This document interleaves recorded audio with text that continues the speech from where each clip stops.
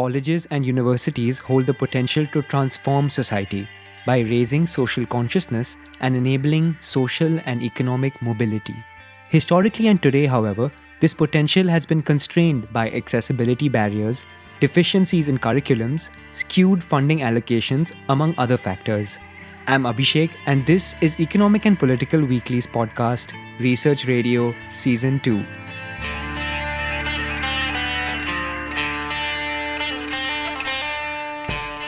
Ankit Kawade joins me this week to discuss his article titled The Impossibility of Dalit Studies. He is an MPhil candidate at the Center for Political Studies at the Jawaharlal Nehru University in New Delhi. He's currently writing his dissertation on the reception of the Manusmriti in the works of Friedrich Nietzsche and B.R. Ambedkar. This is the first episode of our new season, featuring a refreshed format, new graphics, and an exciting lineup of scholars. Our goal remains the same. Each week, we'll take you on a behind-the-scenes tour of work published in EPW. We hope you tune in and share your feedback. Towards the end, we'll also recap a few takeaways from our conversation. Thank you so much for joining us on this show, Ankit. Really happy to be part of the EPW podcast, Abhishek. Shall we start by discussing what led you to write about Dalit studies? I was primarily moved into thinking about Dalit studies sometime after I completed my bachelor's degree in political science, when I had to decide upon the field or the discipline for my master's degree. So as I was interested in studying Ambedkar, I was conflicted between applying for a master's degree in the Center for Dalit and Tribal Studies and Action in the Tata Institute of Social Sciences in Mumbai, or whether to continue with the discipline of political science in my master's as well. I was conflicted between the two because at the time I wondered which discipline would be better able to accommodate or satisfy my research interests relating to Ambedkar. At the time, I felt a sense of hesitation in joining the Dalit Studies program at TISS, and ultimately decided to join the Center for Political Studies at the Jawaharlal Nehru University in New Delhi, where currently I am writing my MPhil dissertation. So during the period of my MPhil, when a call for papers cropped up for a conference on pedagogical issues in higher education, I thought this would be a good opportunity to reflect upon my hesitation in joining the Dalit Studies program after my BA. And I wanted to think theoretically and analytically upon this piece of lived experience about questions like why is there a necessity of Dalit studies, about what can be regarded as its methodological premise, and why, in spite of the urgency of its existence within the space of our universities today, students and researchers may still experience a certain hesitation, as I did, in willing to join or associate with the Dalit Studies program during the course of their education and research. That helps to understand some of the stakes when it comes to writing this article.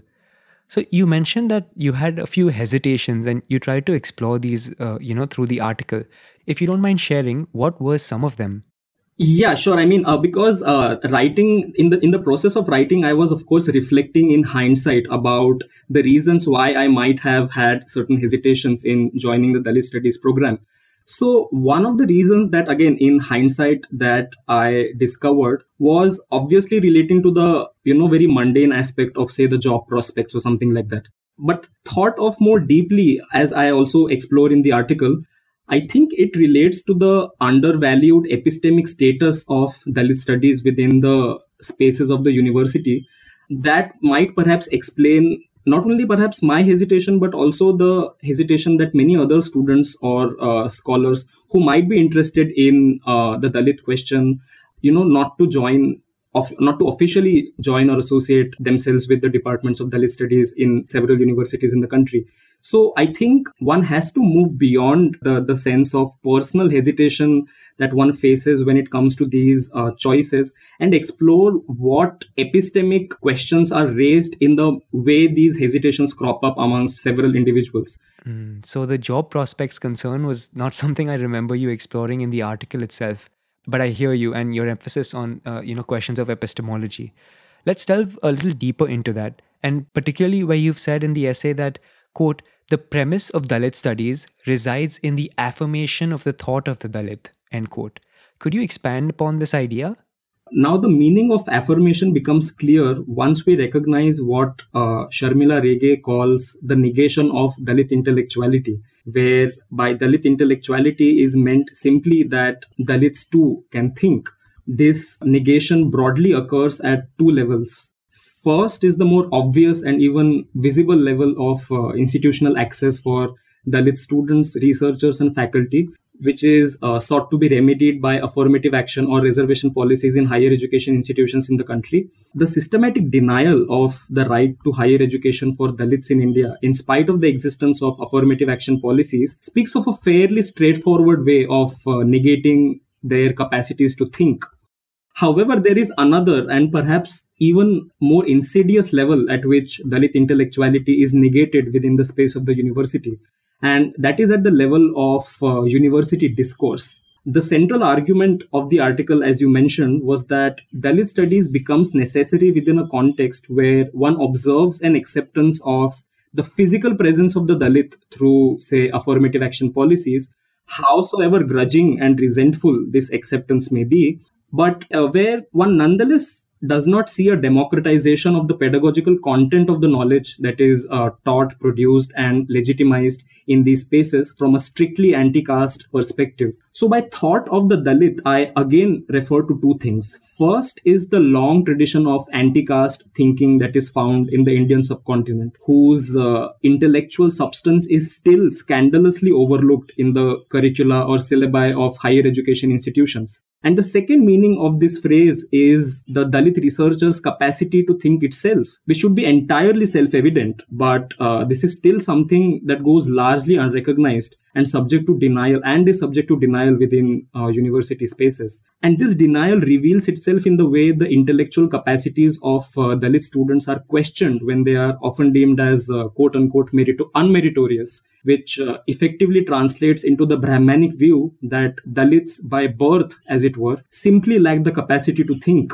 So what I wanted to convey by the words affirmation of the thought of the Dalit becomes clear once we recognize the systematic denial of their thinking capacities that occurs at multiple levels in the space of the university. Right. I particularly liked the way you phrased, how academics in South Asia have largely overlooked the work produced by anti-caste thinkers and scholars. Also, there are already a handful of institutional centers in India that focus on, women's studies, Dalit studies and tribal studies, and also on inclusion and exclusion more broadly. Could you walk me through some of the potential ways struggles to establish each of these centers could inform one another?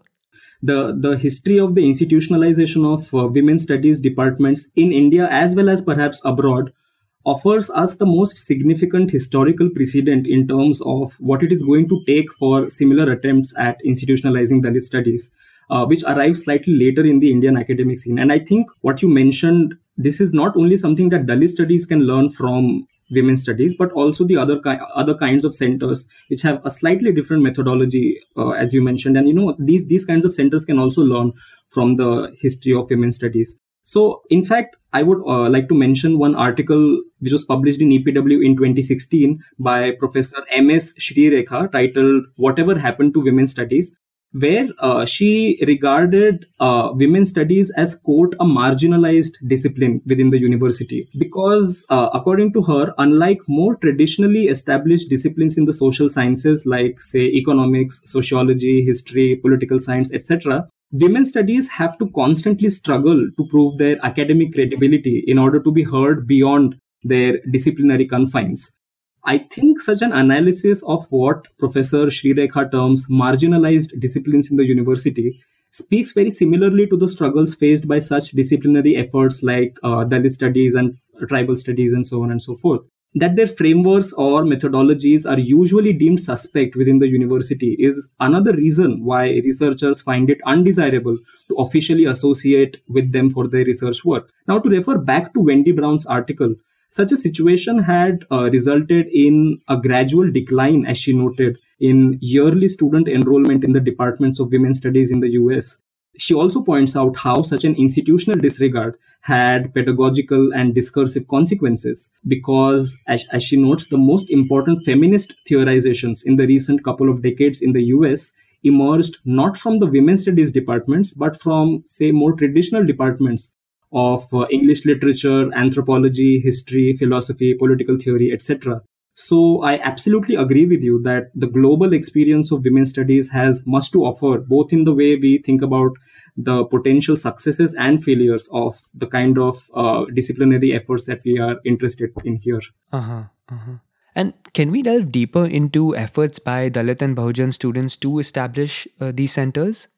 One of the reasons that the recent, I mean, not so recent, but I mean, yeah, when considered the whole history of universities in India, the recent institutionalization of Dalit studies becomes important for all of us, is to what extent the interest or the theorizing upon the Dalit question itself is not so new, so to say. So even if the discipline is new, the thinking that goes into the making of this discipline is has a long history, and which relates to what you are also saying, in that many of these efforts at studying, say, African American studies, Black literature, tribal literature, Dalit literature, and Dalit thought inside the universities is usually provoked by important struggles led by student organizations, usually Dalit Bahujan student organizations within the campus.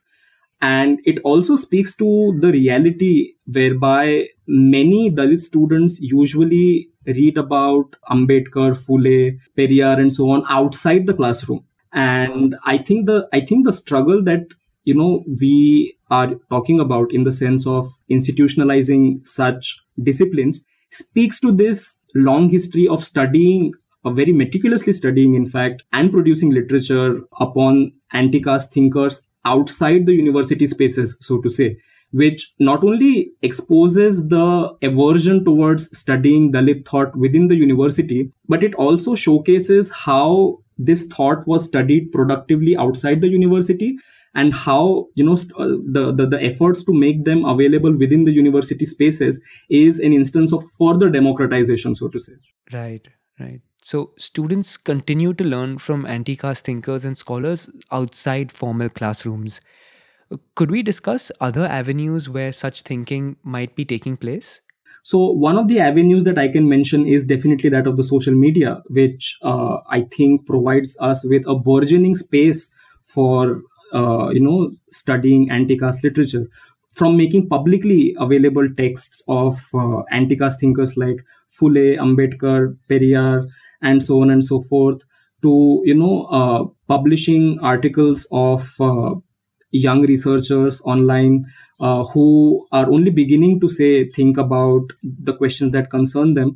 I think there is a veritable history of what might be called an alternative archive of Dalit studies that exists outside the university, so to say. So I think that there are spaces within, for instance, locally. I can mention one example that I did note in during my childhood. For instance, there was a Buddha Vihar in our locality, where there was kept Ambedkar's book, The Buddha and His Dhamma. Now, usually, what happens in such spaces is that these books are kept as, I don't know, for the lack of a better word, as showpieces. You're not supposed to pick them up, read them, and so on and so forth. But then again, the specificity of that book is that it was written by a living individual, and Ambedkar. And especially Ambedkar. So I did notice that even if that book was usually kept within a cellar, so to say, many people, including many women, used to, and that book was in Marathi, by the way. So that also explains the dissemination of anti-caste literature in more inclusive and vernacular spaces. So I always saw many people, taking that book out, reading it, and so on and so forth. So such spaces actually provide a very early initiation into thinking and reading about anti-caste literature. And I can only say that we need to explore more of these spaces that exist outside the university, where anti-caste thought has flourished, can be said to be flourished in a way. We need more such spaces, particularly because of the manner in which academic writing has represented Dalits. For example, you've written in your essay that, quote, they were the countable or innumerable subjects in the colonialist framework, objects of upliftment in the nationalist one, imitators of caste Hindu rituals in the Sanskritization model, while in the Marxist one, they were represented as an anachronistic remnant of feudal society and as an obstacle to class formation, end quote. Let's focus in on, one or two of these examples to understand more about this gaze. Yeah, absolutely. I mean, as you point out, one can sense a deep continuity in which all the discourses that you mentioned have historically theorized the Dalit question, cutting across ideological lines, if I may say so. As difficult as it is to discern an affirmation of Dalit intellectuality in these discourses, the perspectives of subaltern studies, feminism, and Marxism do offer radical theoretical possibilities. And in no way am I suggesting a closure of a critical dialogue with them. So let us also note that. But nevertheless, we must also self-critically confront the limitations of the gaze that informs these perspectives in the way that these have attempted to theorize the Dalit question. Now, let us start with the nationalist framework. Taking a cue from Partha Chatterjee's essay, The Nationalist Resolution of the Women's Question, we might similarly point out that a coterminous resolution of the Dalit question was also achieved within nationalist discourse and politics. And the historical germ of that resolution could be identified in the great Ambedkar-Gandhi debate. So, very briefly, such a nationalist resolution of the Dalit question could be seen as working according to the view that Dalits were to remain an object or a beneficiary of the well-intentioned and even heroic effort of reform led by the national caste Hindu bourgeoisie, and that they were never to be a subject of their own upliftment, lest that snatches away at the pedagogical responsibility assumed by the caste Hindu self in reforming the Dalits for their own good, so to say. Now, Rupa Vishwanath, in her book The Pariah Problem, which was published in 2014, outlines how this nationalist framework's focus upon piecemeal social and religious reform in fact foreclosed any real solution to the Dalit question, and it effectively kept the structure of caste intact, because of which, as she points out, issues of landlessness, violent atrocities, and political subordination are still largely overlooked and indeed suppressed in the way the nationalists approach the Dalit question. Now, coming to the failure to think this question in the Marxist framework, we can proceed historically and look at how the assumption of caste as an obstacle to class formation led to the very dangerous argument that to participate in or to organize an explicitly anti-caste politics would somehow break class unity or create unnecessary hurdles in our opposition to capitalism. The historic germ of this quite dangerous assumption can be traced back to the debate between Ambedkar and his contemporary communist politician S.A. Dange, who, as it is well known, considered it more important that the issue of untouchability within the working class could be safely ignored so that it does not come in the way of breaking class unity at the time of the textile workers' strike in Mumbai in the 1920s. Now, Ambedkar's objection to S.A. Dange was not that proletarian unity is unimportant, but that any attempt which shies away from confronting the problem of caste and untouchability within the working classes would in fact never bring about any real unity amongst them. So it is counterproductive to think that class formation or proletarian unity would get hampered if we are to self-consciously confront the problem of caste and untouchability within the working classes. The reason I focused upon these two examples, the nationalist and the Marxist, is because these two ways of conceptualizing the Dalit question are still hugely prevalent in our time. And I feel an honest acknowledgement of the blind spots of this gaze would only benefit these discourses in becoming more radical and egalitarian in their approach to the Dalit question. Yes, and Dalit studies does offer the potential to bring this change, as you've nicely articulated. Since you've suggested that the discipline holds the potential to implicate the whole university and all sides of knowledge production, can we expand more on this idea, particularly the quote multidisciplinary approach that you've also mentioned? I think we can first differentiate between Dalit studies as a discipline and Dalit studies as a research program.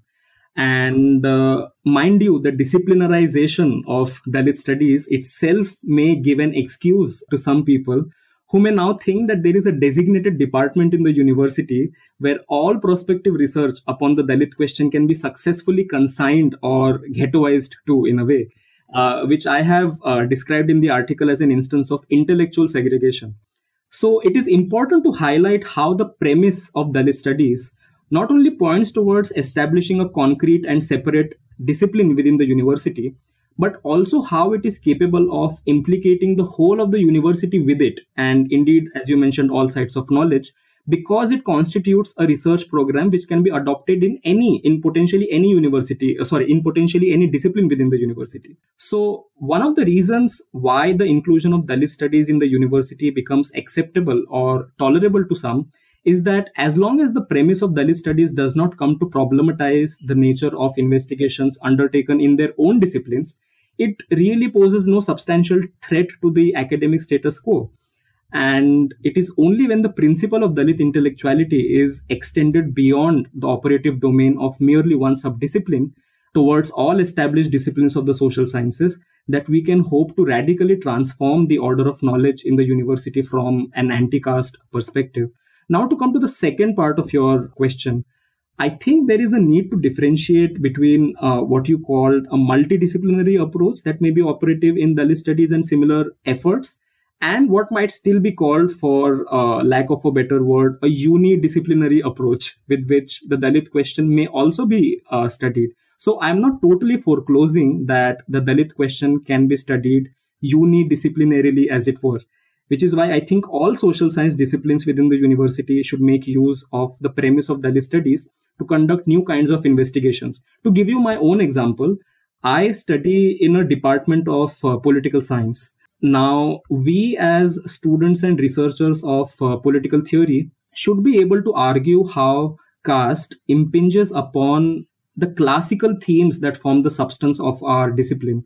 That is to say, how caste relates to the classical themes of freedom, equality, justice, authority, legitimacy, the state, methodological questions of truth and validity, etc., that form the pedagogical content of my discipline, which is political theory.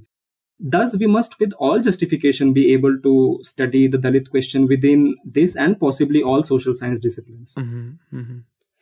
And I wanted to learn more about something quite worrying, and we've already started speaking about this early on in our conversation, and it's intellectual segregation. And you quote Saityabrata Das, who cautions against this form of discrimination that can pervade the university where, quote, Dalits must touch nothing apart from Dalit studies, end quote, and where Dalit studies can be reduced of its, quote, militant radical possibilities, end quote. What do you make of Saityabrata Das's concerns, and could you suggest some ways that they can be navigated? Yes, Satyabrata Das's arguments were very useful for the article because they revealed again the cunning ways in which what he calls academic Brahminism operates in spite of a formal inclusion of Dalit studies within the university. And the view that Dalits must touch nothing apart from Dalit studies is nothing but a Brahminical view. So I interpret Das's words to be saying the following, that Dalit studies' militant and radical possibilities can only be realized when we extend its operative domain beyond merely one subdiscipline and force the whole university towards thinking the political task of annihilating caste. At the same time, even as we think about how to universalize the epistemic possibilities of Dalit studies, we must be cautious, as he points out, that we do not end up particularizing the concrete Dalit student or Dalit researcher who may then be seen as fit only to do Dalit studies, as again Das mentions. That would result in both an institutional and an intellectual ghettoization or segregation of Dalits, and would again be an affront to their fundamental capacity to think. So the only way in which we can perhaps hope to navigate this double bind, as Das calls it, is by recognizing the tremendously ingenious way in which academic Brahminism operates. And one of the ways you've detailed how academic Brahminism works is to make, quote, certain forms of inclusion as not incompatible with the structural operations of Brahminism within the university, end quote. What are some of these forms, and how can Dalit studies have an impact on these structures? Let us take the example of the usual policies of inclusion that are followed by public and private universities in India.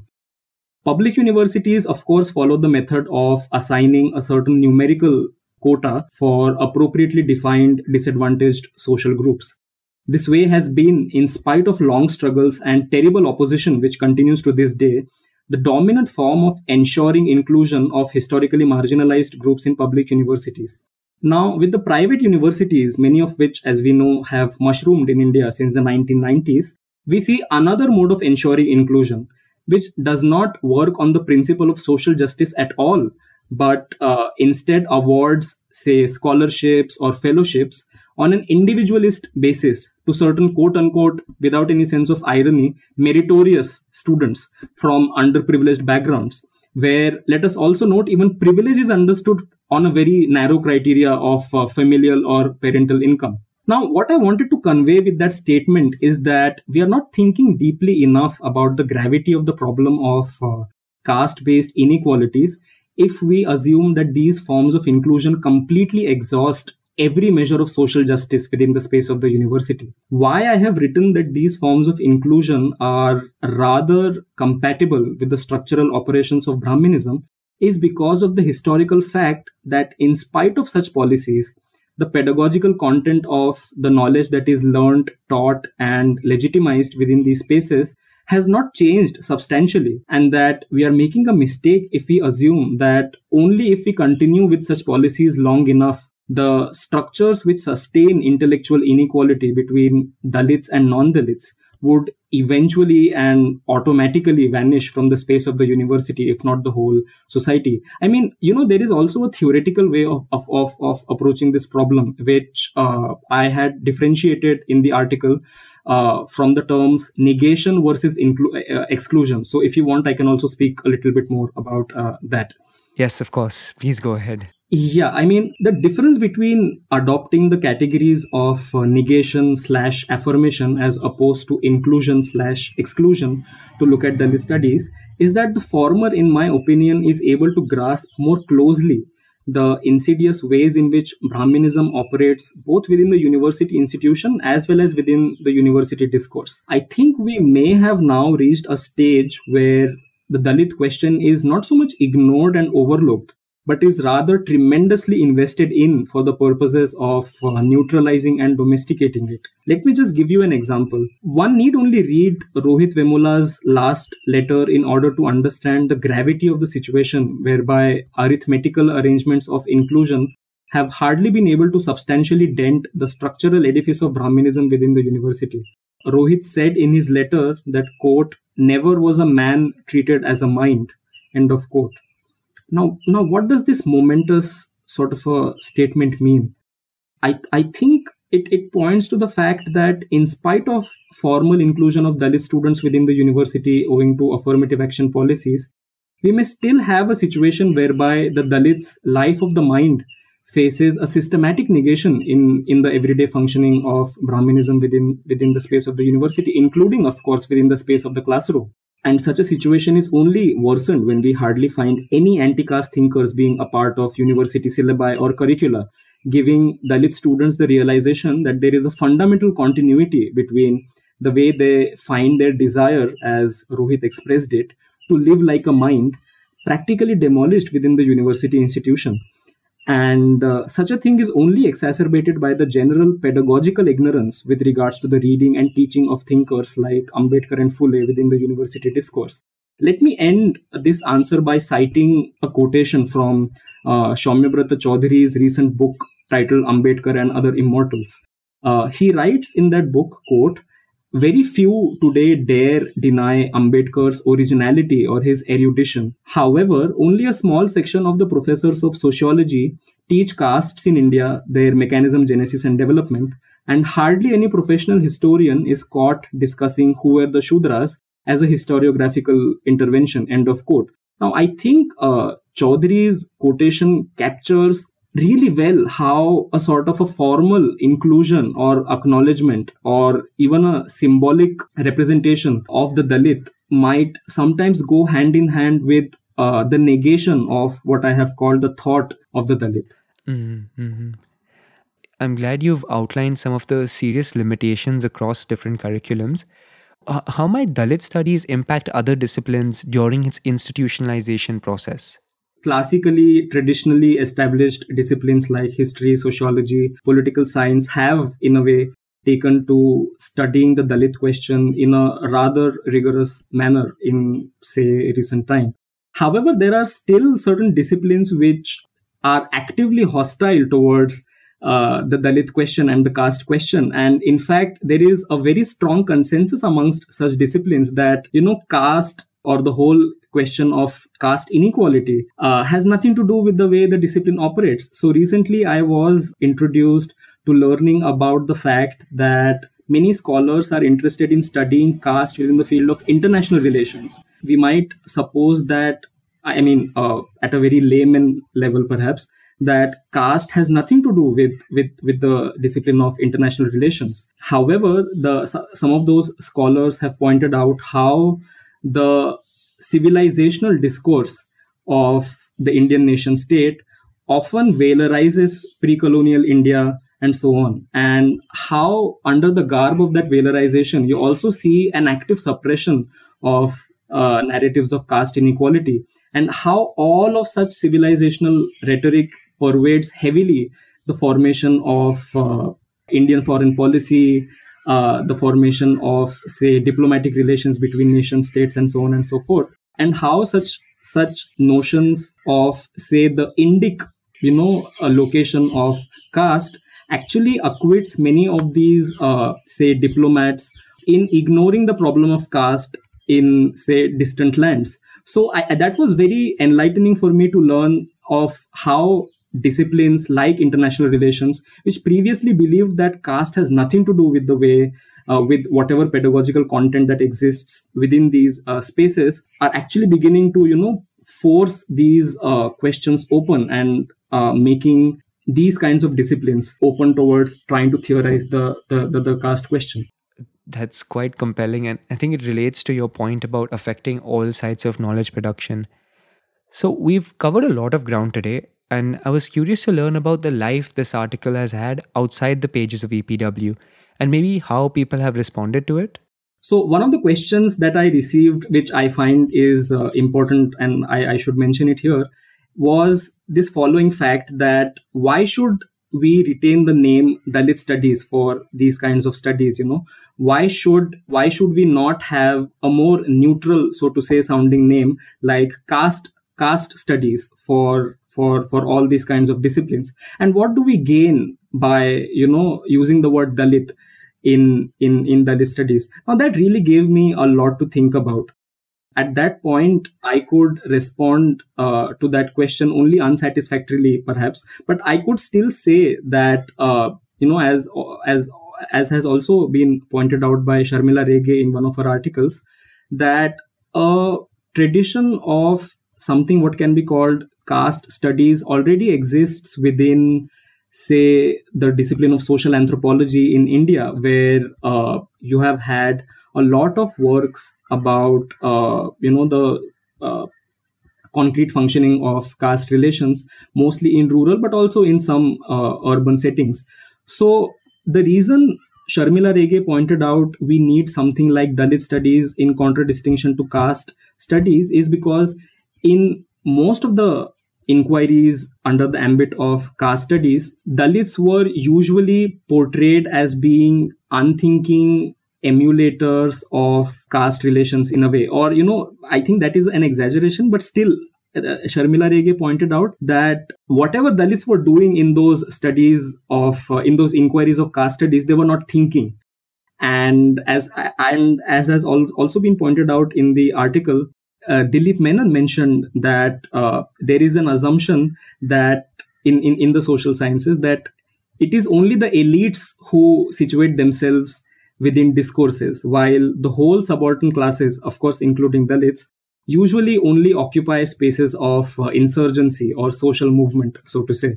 Now, I think, again, to respond to the question of why we should retain the name Dalit in Dalit studies is for the simple reason that we must affirm that that it is the thought of the Dalit that was negated even in the discipline of or in the ambit of caste studies that existed before it. I mean, that is just by way of mentioning some of the questions that were provoked by this article in the conference.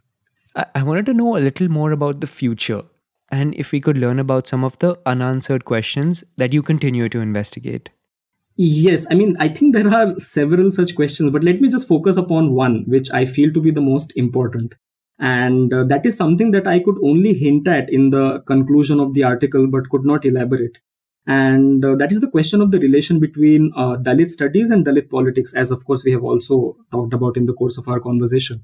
And towards investigating this question in the future, I plan to draw upon the extremely rich debate on the question of the relation between theory and practice that exists within the tradition of Marxist political philosophy. I mean, I find this statement of the great Marxist philosopher Louis Althusser to be very suggestive, where he had once said that philosophy is class struggle in the realm of theory. It's very tempting for me to think of similar avenues of, for lack of a better term, caste struggle within the realm of theory, and how Dalit studies could be imagined to be one such avenue. So yeah, I mean, I would certainly like in the future to productively engage Ambedkarite and Marxist scholarship to think more deeply about the broader theoretical question of the relation between theory and practice, knowledge and action, or epistemics and politics. Ankit, thank you so much for sharing compelling details about the need and current impossibility for Dalit studies. Yeah, I mean, it was my absolute pleasure. Lovely talking to you, Abhishek. I found Ankit's observations about the erasure of anti-caste scholars within classrooms quite impactful, particularly about how it could impact Dalit and Bahujan students' sense of self and mind, and diminish the overall quality of education that's being provided. I do recommend reading the entire article written by Ankit in EPW, and I've shared a link to it in the description of this podcast. Next week, we'll speak to Shibani Ghosh and Dr. Navroz Dubash about the effectiveness of Indian institutions and policies to address the global environmental crisis. We'll be going into granular details of efforts such as the 2008 National Action Plan on Climate Change and the co-benefits model. To make sure you don't miss out on that conversation, do subscribe to us wherever you get your podcasts. We also look forward to reading your feedback and comments through our social media accounts. Take care, and I'll see you next week.